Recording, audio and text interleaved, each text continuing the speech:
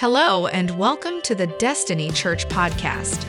We pray that as you listen to this message, it helps you grow closer to God and inspires you to live like Jesus. Thanks for listening. Here's the message. But today we start week 2 of a series titled Little Foxes.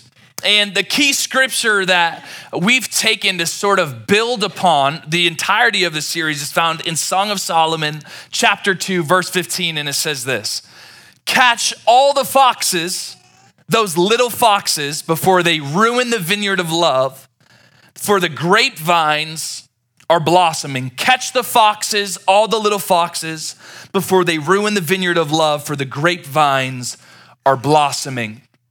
Song of Solomon, also known as Song of Songs, is an Old Testament lyric poem. And it's about a young couple who's getting married. And there is a little mystery around this book in terms of what exactly is its purpose, what exactly was it intended for. Because as we look at the context of the book, we see that human love is definitely a primary issue in the text.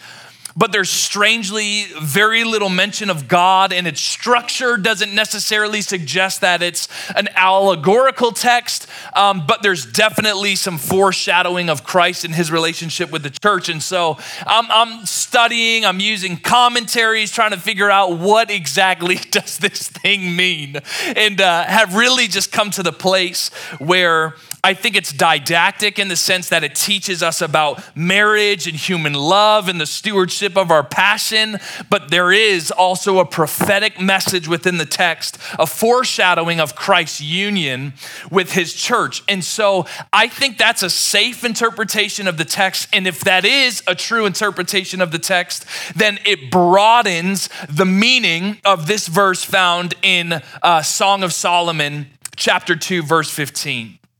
Catch the little foxes, in the sense that the little foxes need to be caught because they ruin the vineyards of love. I think this language there's imagery here, there's symbolism being used in this verse. And it's that the vineyards of love are our earthly relationships, but also our relationship with Jesus. And then the little foxes represent little sins that cause large problems if undealt with. I did a little research and found foxes wreak havoc in vineyards. And so they'll gnaw on vines to obtain out of reach fruit, or they'll burrow in the root system, disrupting the root system so the plants can no longer grow as they create their dens. And in the same way, little foxes can wreak havoc in vineyards, literally, if the same way little sins can wreak havoc on the quality and intimacy of our relationships, our vineyards of love, if left undealt with. James 1:14-15 says it like this: temptation comes from our own desires. So we know that before we ever see behavior, we see belief, right? Belief always precedes behavior. Temptation comes from our own desires, which entice us and drag us away, because sin's intention has always been to separate us from God. So we see it drags us away. Temptation comes from our own desires, which entice us and drag us away. These desires give birth to sinful actions. But here's the key: when sin is allowed to grow, when sin is allowed to grow, it gives birth to death. Listen, I always want to be careful anytime I'm preaching a message or I'm stewarding a series on sin, because I don't want you to leave here with the thought of, now I got to be perfect so God will love me. God loves you, okay? But there's a difference between stumbling. We're going to sin. We're going to fall short. But there's a difference between stumbling versus being mastered by something. Sin, we can allow it to grow and it can manifest. We talked last week, Satan starts subtle but has intentions to make us a slave, right? So this series isn't a call to perfection, it's a call to protection, to identify it, to protect our relationships, the intimacy, the quality of our earthly relationships, but also our relationships with him. This series is intended to heighten our awareness so we can recognize and catch little foxes, little sins the enemy is wanting to use to bring death to our relationships. We discovered in Matthew 22 last week. If you hadn't heard last week's message, I want to encourage you to go to our podcast, listen to week 1. It kind of lays the foundation for the coming weeks. But we see in Matthew 22, when Jesus is asked, what's the most important law? What's the most important commandment? Keep in mind, there's 613. What's the most important one? He says to love God and to love people. This is what Christ cares about most. In fact, this is what even some of his commands, they revolve around our relationship with him and our relationship with others. What does he want us to do most? To love him and to love people. So if our enemy is in direct opposition to the things that God's calling us to be a part of, then you better believe that he wants to hinder and disrupt our relationships with God, but also our relationships with others. Amen? So last week, we laid the foundation. In the coming weeks, we'll address specific little foxes. And I'm just going to believe the Lord to give us freedom, to give us healing, to give us restoration in our vineyards of love. Do you have faith for that? Okay, so our key scripture for this morning is actually found in Luke 7, but I want to do a little bit of setup before I jump in to Luke 7. I want to take time to make sure we have a good understanding because I think it'll maximize the revelation that we see in the verse if we have a better understanding of what's going on around it. So we see John the Baptist here. He's in prison at this point in the scripture. But John the Baptist is a pretty significant figure in the New Testament, specifically in the Gospels. One of the articles I was reading as I studied this week said behind Jesus, he probably is the most significant figure in the Gospels. I thought that was a pretty bold claim, but his birth is meticulously recorded. He came into the world with divine intervention. His mother couldn't conceive, but there's a blessing from a priest that happens at the synagogue. He comes with angelic proclamation. Angels are involved with him coming into earth. And something many of us fail to recognize is that John was a transitional prophetic figure. Up until John, there's been 400 years of prophetic silence. That's the gap we have between the Old Testament and the New Testament. Isaiah had prophesied, though, there would be a voice shouting in the wilderness, prepare the way for the Messiah. And so John the Baptist is this voice in the wilderness, is what we discover as we go through the text. He's a herald for the coming of Christ. His primary message is repent, for the kingdom of heaven is near. The Old Testament prophesied that Elijah would return before the anointed one returned. And in Matthew 17, Jesus himself says, you knew that the text prophesied that Elijah would come before Christ, and Elijah has come in the person of John the Baptist. So I don't really understand all that, but we just know John the Baptist fulfills the prophecy about Elijah, not in a literal sense, but in a spiritual sense, because Jesus told us he did. And that's good enough for me. Amen? So John the Baptist is significant. His ministry is so powerful, it's so effective, he's making such a great impact. He has to clarify with believers. He says, I'm not the Messiah. There's someone coming who's even greater than me. I'm not even worthy to tie his sandals. But we know that John is going to be one of the first people to recognize Jesus as the anointed one. It'll be John who sees Jesus across the way and says, look, the Lamb of God. John recognized him. He's the herald. He has great clarity. He baptizes Jesus. The heavens open up and a voice shouts, this is my son with whom I'm well pleased. And John is a part of that, right? He has great clarity. And we have to catch this before I read the verse. He has great clarity. Everyone say clarity. He knows, he receives the divine revelation. Jesus is the Messiah. He's the anointed one. This is the one that all the Jews have been waiting for. But as time went on, John, for his beliefs, for his convictions, he's getting persecuted. And because of these things, he ends up in a prison cell. And you can see the once so confident John the Baptist doesn't necessarily seem so confident anymore. So as we approach Luke 7, we see at this point in time, John the Baptist is in a prison cell. Jesus' earthly public ministry is taking place. He's healing blind eyes. He's healing sickness. He's healing deaf ears. He's even bringing the dead back to life. You'll see it earlier in Luke 7. He's fulfilling what Isaiah wrote hundreds of years before. And when he comes, he will open the eyes of the blind and unplug the ears of the deaf. The lame will leap like a deer, and those who cannot speak will sing for joy. All of these things are literally present in the ministry of Jesus. He's the anointed one. It's clear as day. All of these things are present. So there's a little background. Let's go to Luke 7 here, and then we'll pray. I know that's a long entry, but I think it was necessary. Luke 7, verse 18. The disciples of John, so remember, John has his own disciples, guys who follow him around, guys he's raising up in the faith. So the disciples of John reported all these things to him, all the things Jesus had been doing.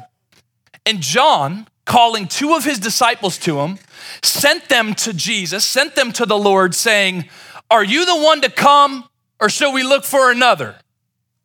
What, are you frustrated, John? What's going on? I thought you knew Jesus was the one. Now you got questions? Is he the one or not? Verse 20, and when the men had come to him, to Jesus, they said, "Hey, John the Baptist sent us to you saying, are you the one who is to come, or shall we look for another?" In that hour, Jesus healed many people of diseases and plagues and evil spirits, and on many who were blind, he bestowed sight.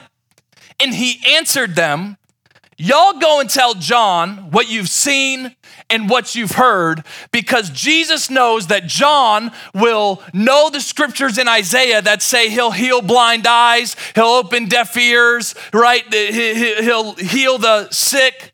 So he says, go and tell John what you have seen and what you've heard. The blind receive sight, the lame walk, lepers are cleansed, the deaf hear, the dead are raised up, the poor have good news preached to them.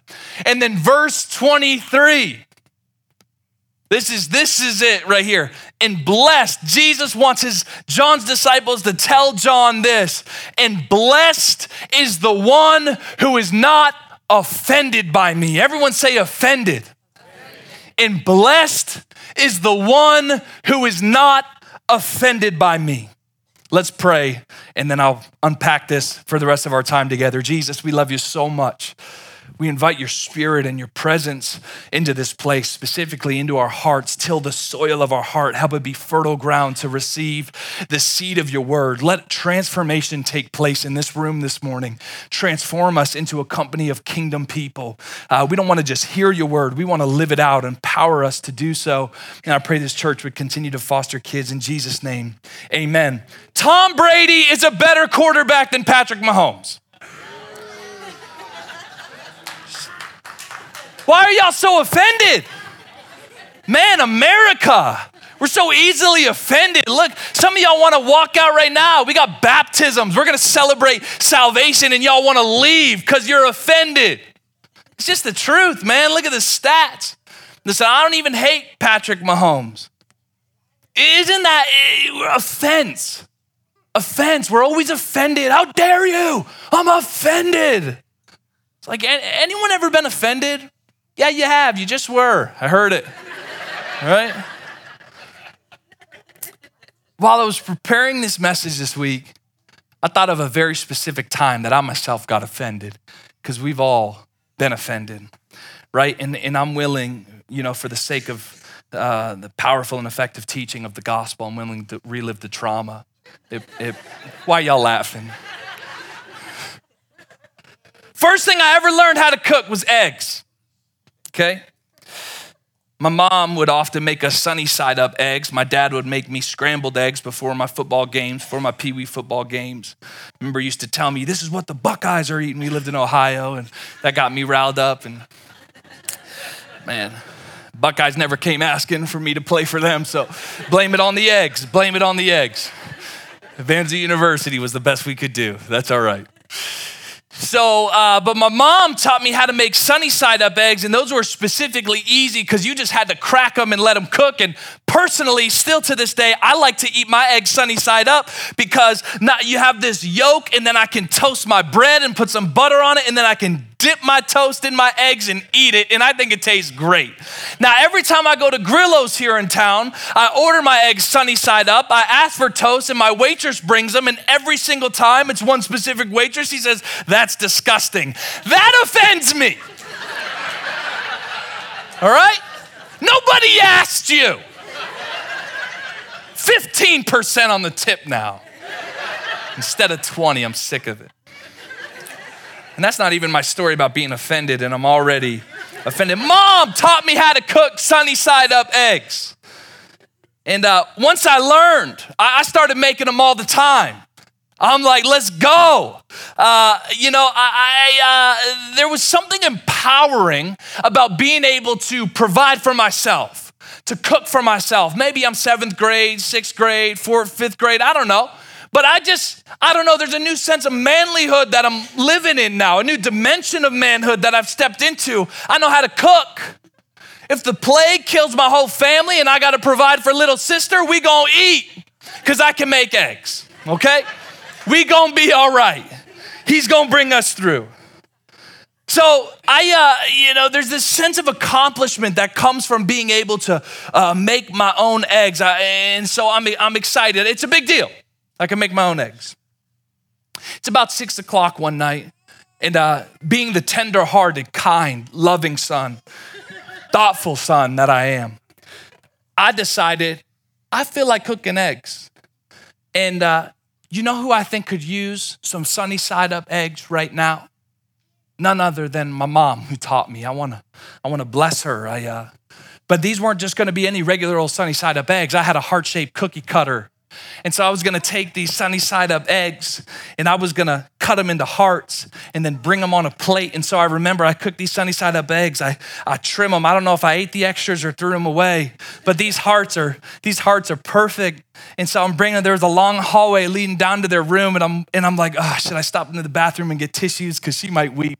This is, woo, these things look good. So I bring them into the room. I'm full of anticipation. I'm full of expectation. This is gonna be a moment. And I bring the eggs up to her bedside. She's laying in bed. I say, Mom, I made you these eggs. I made you these eggs. And she looks at me and she says, I'm okay right now, sweetie. You go ahead and eat them.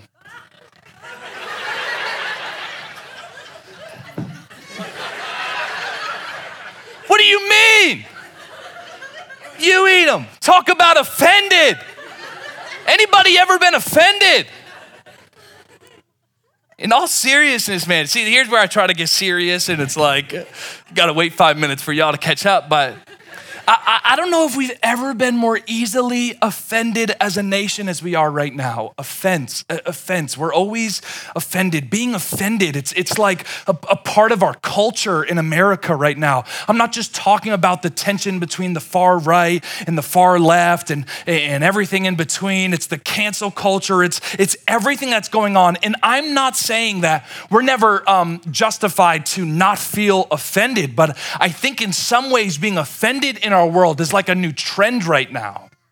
Like there's this voice of culture saying, culture screaming at us, you should be offended. That's offensive. Let them know. Block them. You know, it's sometimes I find myself even in conversation or I'm preaching on a stage where a lot of people are listening to what I'm saying and I'm like, is what I'm saying offensive right now?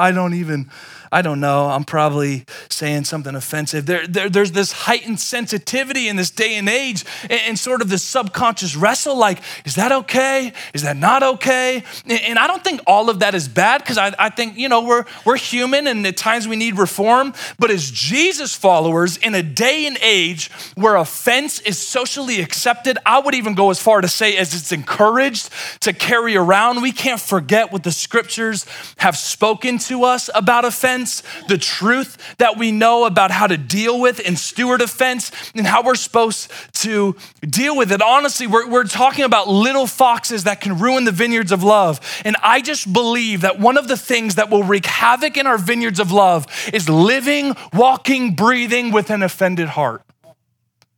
With an offended heart. So I just want to unpack a couple scriptures that talk about this whole idea of being offended and how we're supposed to properly deal with offense as Jesus followers, as we use his word to minister to our offended hearts. Amen? Proverbs 18:19 says, an offended friend is harder to win back than a fortified city. Fortified city is a city with walls around it. An offended friend is harder to win back than a fortified city. Arguments separate friends like a gate locked with bars. Remember, we're talking about little foxes that primarily hinder our relationship with God and our relationships with others. In Proverbs, it so clearly communicates an offended friend is harder to win back than a fortified city. But here's the problem. I can't make the commitment that in my friendships and in my relationships, I'm just not gonna say anything that might be offensive because I have a calling on my life. If you're a believer and I'm a believer, iron sharpens iron. So I have a calling, a mandate on my life is I have to share not only grace, but I have to share truth. And if I don't share truth, then you don't get free. And sometimes truth is offensive. That don't mean it's wrong. It just, sometimes it's hard to take. It's offensive sometimes. So I don't approach this scripture and read this scripture and interpret it in the way of like, yeah, quit being offended. You're being offended and that's gonna separate. This isn't, the Proverbs are so easy to read and think about other people and point your finger at other people. See what it says. And there needs to be something introspective here taking place of if I live with an offended heart, I am building walls. I am becoming a fortified city that is keeping people out. And what I'm afraid might happen is if we live with an offended heart, then the things in us that need out can't get out because we're fortified, and truth that needs to get in can't get in. That'll actually set us free. It's dangerous to live with an offended heart.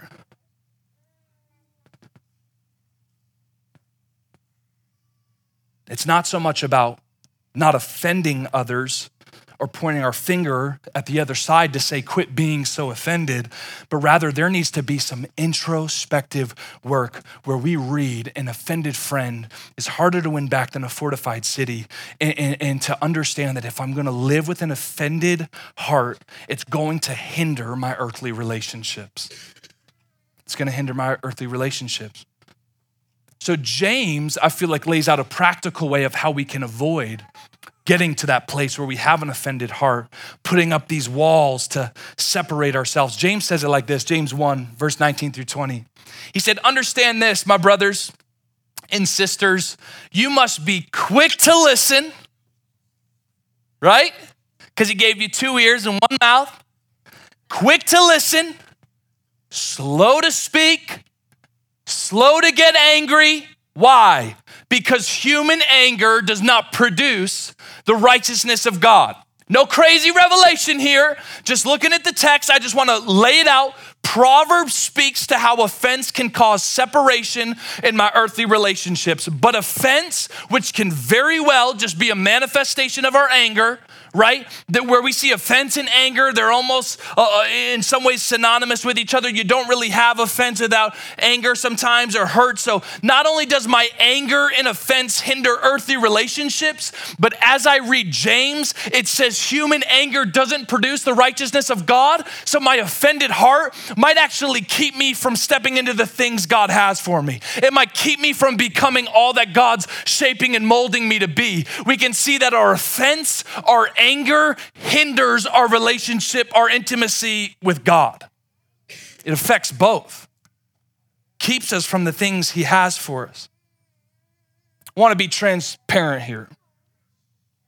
The other night, at this point, I can't even remember what it was, but I was sternly, just verbally, disciplining the girls at bedtime. How many know bedtime's a struggle sometimes, man? Woo! I love my kids till it's time to go to bed, and then it's like, oh, Satan enter me or something. Just kidding. I rebuke that. All right. Bedtime Bedtime can be a wrestle. Bedtime can be frustrating. So I'm in the middle of disciplining the girls, trying to shut down whatever disrespectful behavior is taking place or whatever it is. And in the middle of me getting on to the girls, trying to set the tone and cut all the crap out of them, Abigail says something along the lines of, in the middle of me disciplining these girls, Abigail's, Mark, don't be so harsh with the girls in front of them. I'm like, you're undermining me, woman. How are they going to respect me if you're doing all that? What is that? Why do you do that? You always do that. Talk about offended. You're offending me. This conversation is happening in front of the girls and trying to lay down the law, just being transparent. It's the first time in a while where I feel like I just got angry. Come on, can your pastor be imperfect? Yeah, and I just gave into my flesh and snapped on Abigail a little bit and wasn't trying to hear what she had to say. And I was offended and angry because I felt undermined and like she keeps correcting me and I'm trying to shut her down. And this is so embarrassing to admit, but I'm like trying to like win this argument here. And I remember I'm standing at the microwave and she's like over at the kitchen table and I'm like, I'm just gonna ignore you for 20 seconds, okay? I promise, I normally handle arguments more mature and patiently than this, but I didn't. I had a moment because offense causes us to separate, right? It builds these walls. So I'm just gonna separate. I'm just gonna cause some separation here. But you know what? She's not in the room, so I can admit it if I'm being real honest. She was just sharing the truth, right? And how I was acting in the moment wasn't the most fruitful way to shepherd and lead the kids, but I was so angry and offended by her actions in the moment, I wasn't postured to receive the correction because I had an offended heart. Got snappy with her and the kids, and that isn't even, it's not what the Lord wants me, how he wants me living and treating these others. And I'm just, I'm thinking I'm justified to be angry and upset because her actions offended me. But that's the detriment of keeping an angered and offended heart is offense causes us to seek separation, right? It causes us to seek separation, and offense seems to always forget. The problem with offense is it always seems to forget that I was created by Jesus and for Jesus, and people weren't created for me and to fulfill my expectations, right? To live with an offended heart is to be real me-centered, to forget our purpose, we forget what we exist for. When we're offended, chances are we're being me-centered. We're not being Christ-centered in our thoughts or in our behaviors. And people weren't created to fulfill our expectations. We get mad at people for not meeting our expectation or our standard, and we're baffled that they would do such a thing or say such a thing, and we fail to recognize that we fall short of that standard and expectation all the time, baby. We need that grace just like they need that grace, right? That people don't just hurt us, but we hurt people. And people don't just lie to us. Sometimes we lie to people. And people don't just reject us. Sometimes we reject people. And to live with an offended heart is a commitment to not distribute the same grace that we receive from our Heavenly Father. Solomon says it so well. He basically says, don't pay attention to everything you hear because you're going to hear something said bad about you. Check this out, Ecclesiastes 7. Do not pay attention to every word people say, or you may hear your servant cursing you.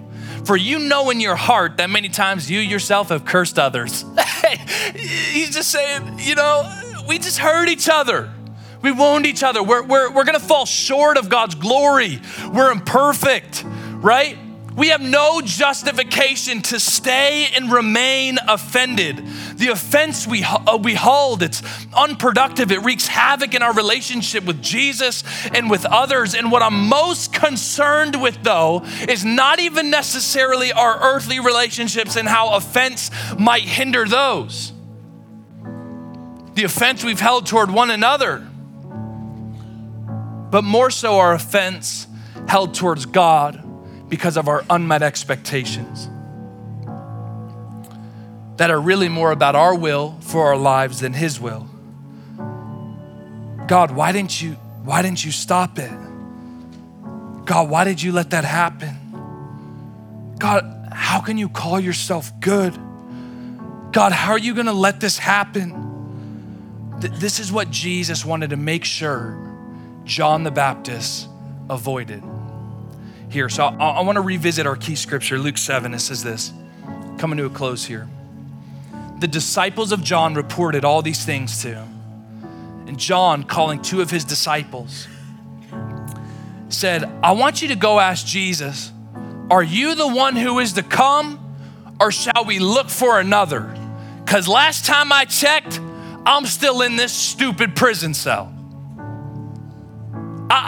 And there's this expectation that the Messiah, the anointed one, is gonna set them free from their earthly oppression, that he's gonna rise up and be powerful. And so the Jews are gonna have their day to reign again. And this kingdom is gonna be established on earth. Well, it is, but maybe not in the way that you think. But John's in his prison cell like, I'm still feeling oppressed. I'm still feeling dominated. He's here. I thought he was the one. Go ask him, is he the one or not? And when the men had come to him, they said, John the Baptist has sent us to you, Jesus, saying, are you the one who is to come, or shall we look for another? And it's crazy because John declared to the world Jesus was the Lamb of God who would take away the sins of the world. John had all the confidence Jesus was and is and was to come, right? And now the lonely nights in his cell, the loss of his own personal liberty, the discontentment he's experiencing day after day as he waits his release from the oppression, his unmet expectation that this Messiah is gonna set him free physically, literally. He finds himself questioning, is this Jesus guy, is he really the guy? Is he really the guy? Because it sure don't seem like it to me. And so his disciples go, they ask Jesus the question, and then in that hour, he healed many people of diseases and plagues and evil spirits, and many who were blind, he bestowed sight, and he answered them, go and tell John what you've seen and what you've heard, because he knows that this is a fulfillment of prophecy. He knows that this is gonna affirm that Jesus is the Messiah. So he does that. He says, tell him that the blind receive their sight, the lame walk, lepers are cleansed, the deaf hear, the dead are raised up, the poor have good news preached to them. And so what Jesus is fulfilling this prophecy. Go tell John it's all happening, just like the text said it would. Go tell him. But then Jesus says this, and this is what I wanted the whole message to be on. I've been waiting to get to this point. I couldn't wait to get to this point. And blessed, then Jesus says, and make sure you tell him this too. He didn't say that, but I added it. He said, and blessed is the one who is not offended by me. Jesus knows John is discouraged, discontent, dying to be released from prison.